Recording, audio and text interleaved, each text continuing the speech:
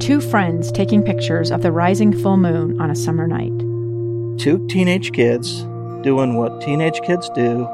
When a stranger with a gun and a death wish changed everything.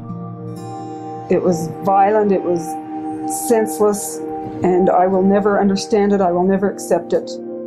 I'm Amy Donaldson, and unfortunately, we're all too familiar with stories about how violence shatters lives. But what we rarely see is how they are rebuilt. In a new podcast, The Letter, we relive tragedy, but only so we can hear the rest of the story. The struggle to reclaim lives, the realities of grief, and the possibilities of forgiveness. I believe in miracles. Sometimes I thought, there are no miracles. Yeah, there are, and this is a big one.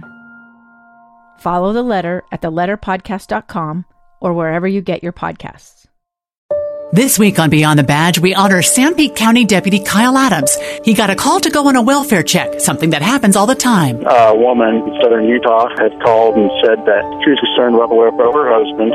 She hadn't heard from him since Friday night, and it was now Monday morning. Deputy Adams went to the family's cabin and knocked. No one was inside but the dogs. But the way the cabin looked, someone had just left for a little while and planned to be back. But they were gone long enough that the dogs were almost out of food and their water was almost gone. The deputy wound up searching that mountain all day long. Earlier in the day, I had knelt down and prayed that we would find this guy.